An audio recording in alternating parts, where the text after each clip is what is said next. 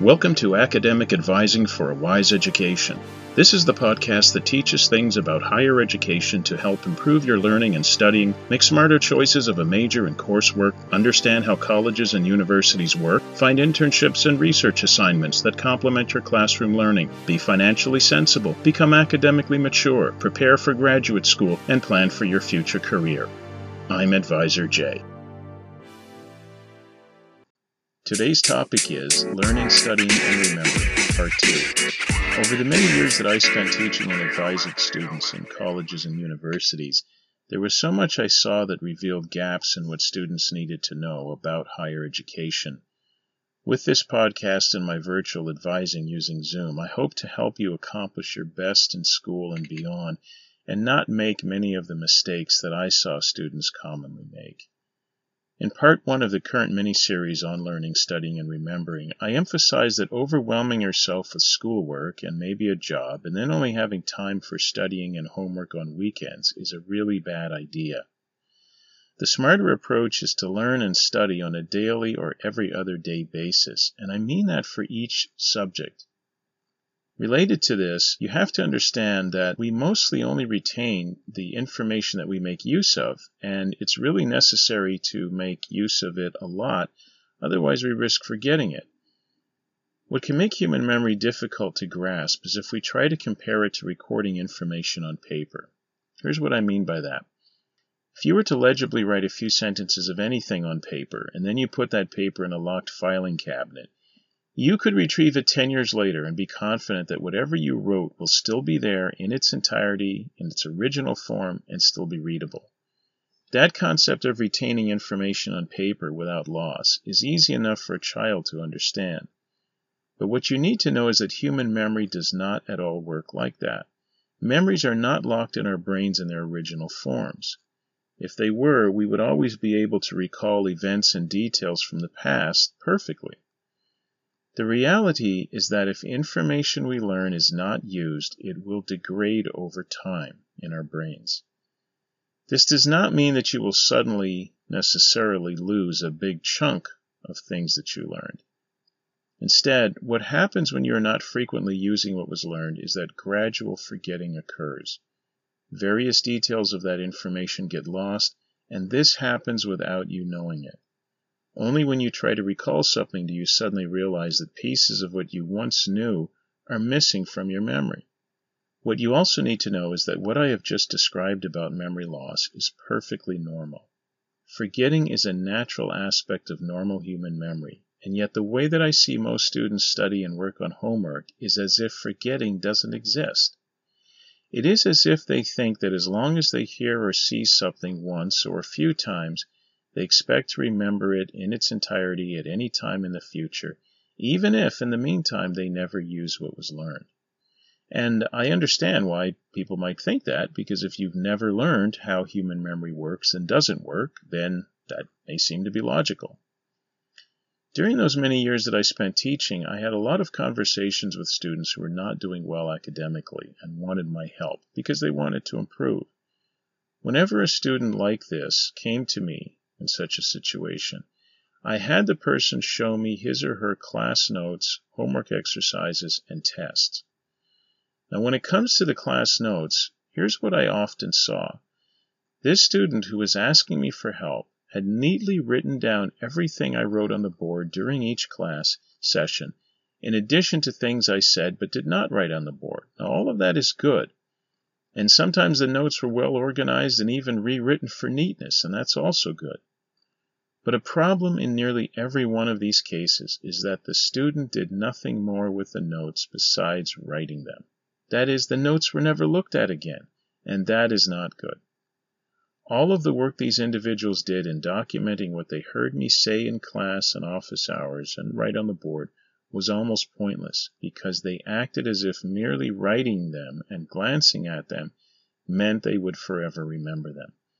Obviously, they did not remember them, and that is part of why they were not doing well on tests and other graded materials. I want to tell you about a famous German philosopher and university professor named Hermann Ebbinghaus. That spelling is Hermann Hermann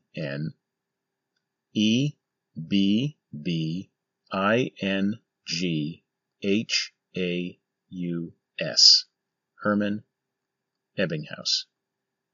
In the latter part of the 19th century, Ebbinghaus performed an experiment in which he exposed participants to information they had never seen before.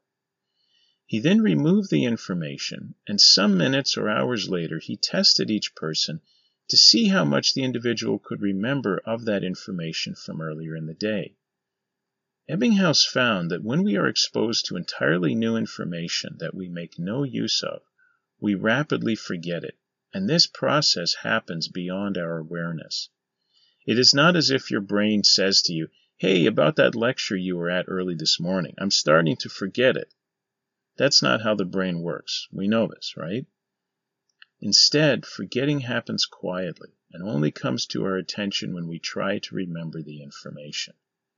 And we've all had this experience in the middle of maybe relating a story to someone about some event that occurred, or in trying to explain something that we thought we understood, and maybe we did understand at one time, yet suddenly we realize, wow, there are pieces of this I don't remember how to explain, or there are pieces of the story that I've forgotten. If you take this idea to an extreme, if you were to look back at class notes that you wrote 10 years ago, you probably would not remember much of any of it, even if you recognize that the notebook is yours and the handwriting is yours.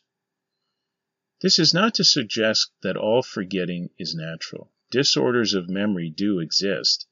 Some disorders are a consequence of physical injuries or shocking emotional disturbances. Other memory problems are side effects from consuming psychotropic drugs, recreational drugs, or excessive alcohol.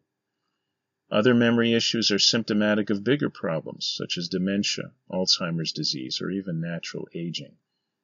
I want to be clear in saying that my focus here in talking about memory and forgetting is in the context of what is normal. You may not like to forget, but forgetting really is natural, and it does not necessarily mean that something is wrong with you. Nonetheless, if you do think something is abnormal about your memory and rate of forgetting, please consult a qualified physician for assessment and, if it is needed and available, suitable treatment. Back to the idea that forgetting is natural, I want to emphasize how powerful forgetting is. People often say they are bad at remembering names or bad with memory in general. As I said, it is true that disorders of memory exist.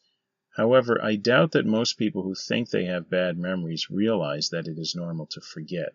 The human brain simply does not naturally remember everything. To understand this, let's start by realizing that our brains are bombarded with new information all day, every day, from the time we wake up to the time we go to sleep. And this happens for everybody, even for me right now as I'm recording this podcast. There's all kinds of visual stimuli that are entering my eyes. There's even some auditory stimuli from outside. You may not be able to hear it because I will filter it out, but I can hear a car drive by every so often.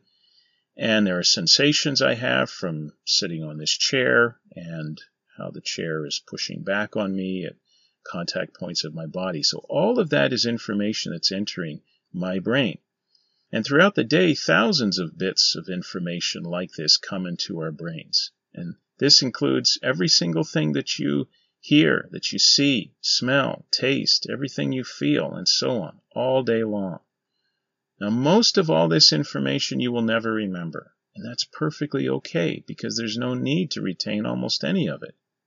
If you were to try to count every piece of information you saw, heard, smelled, tasted, and felt from the time you woke up to the time you slept in a single day, it would be exhausting.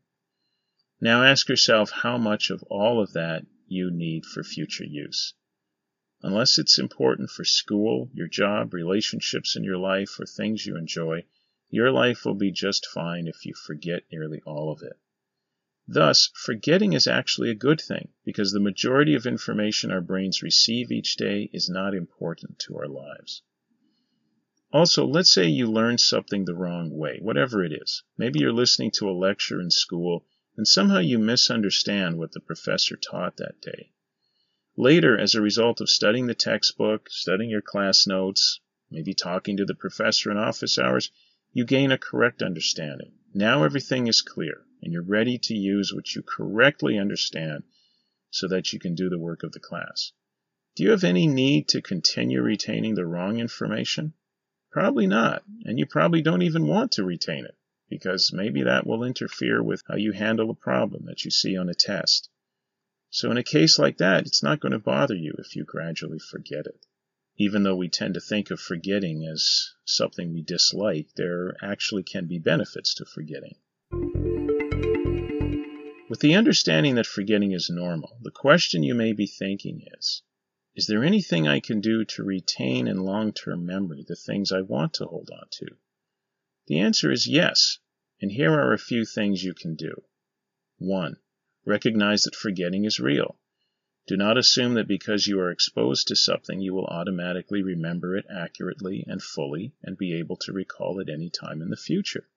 Remember that your brain is bombarded with sensory data all day long, and almost all of it you will forget, and that's actually good.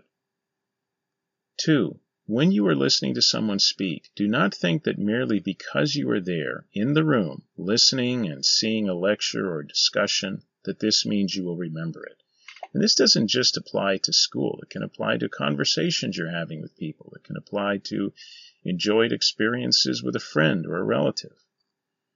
Whatever the case might be, don't assume that you will remember everything exactly as you received it.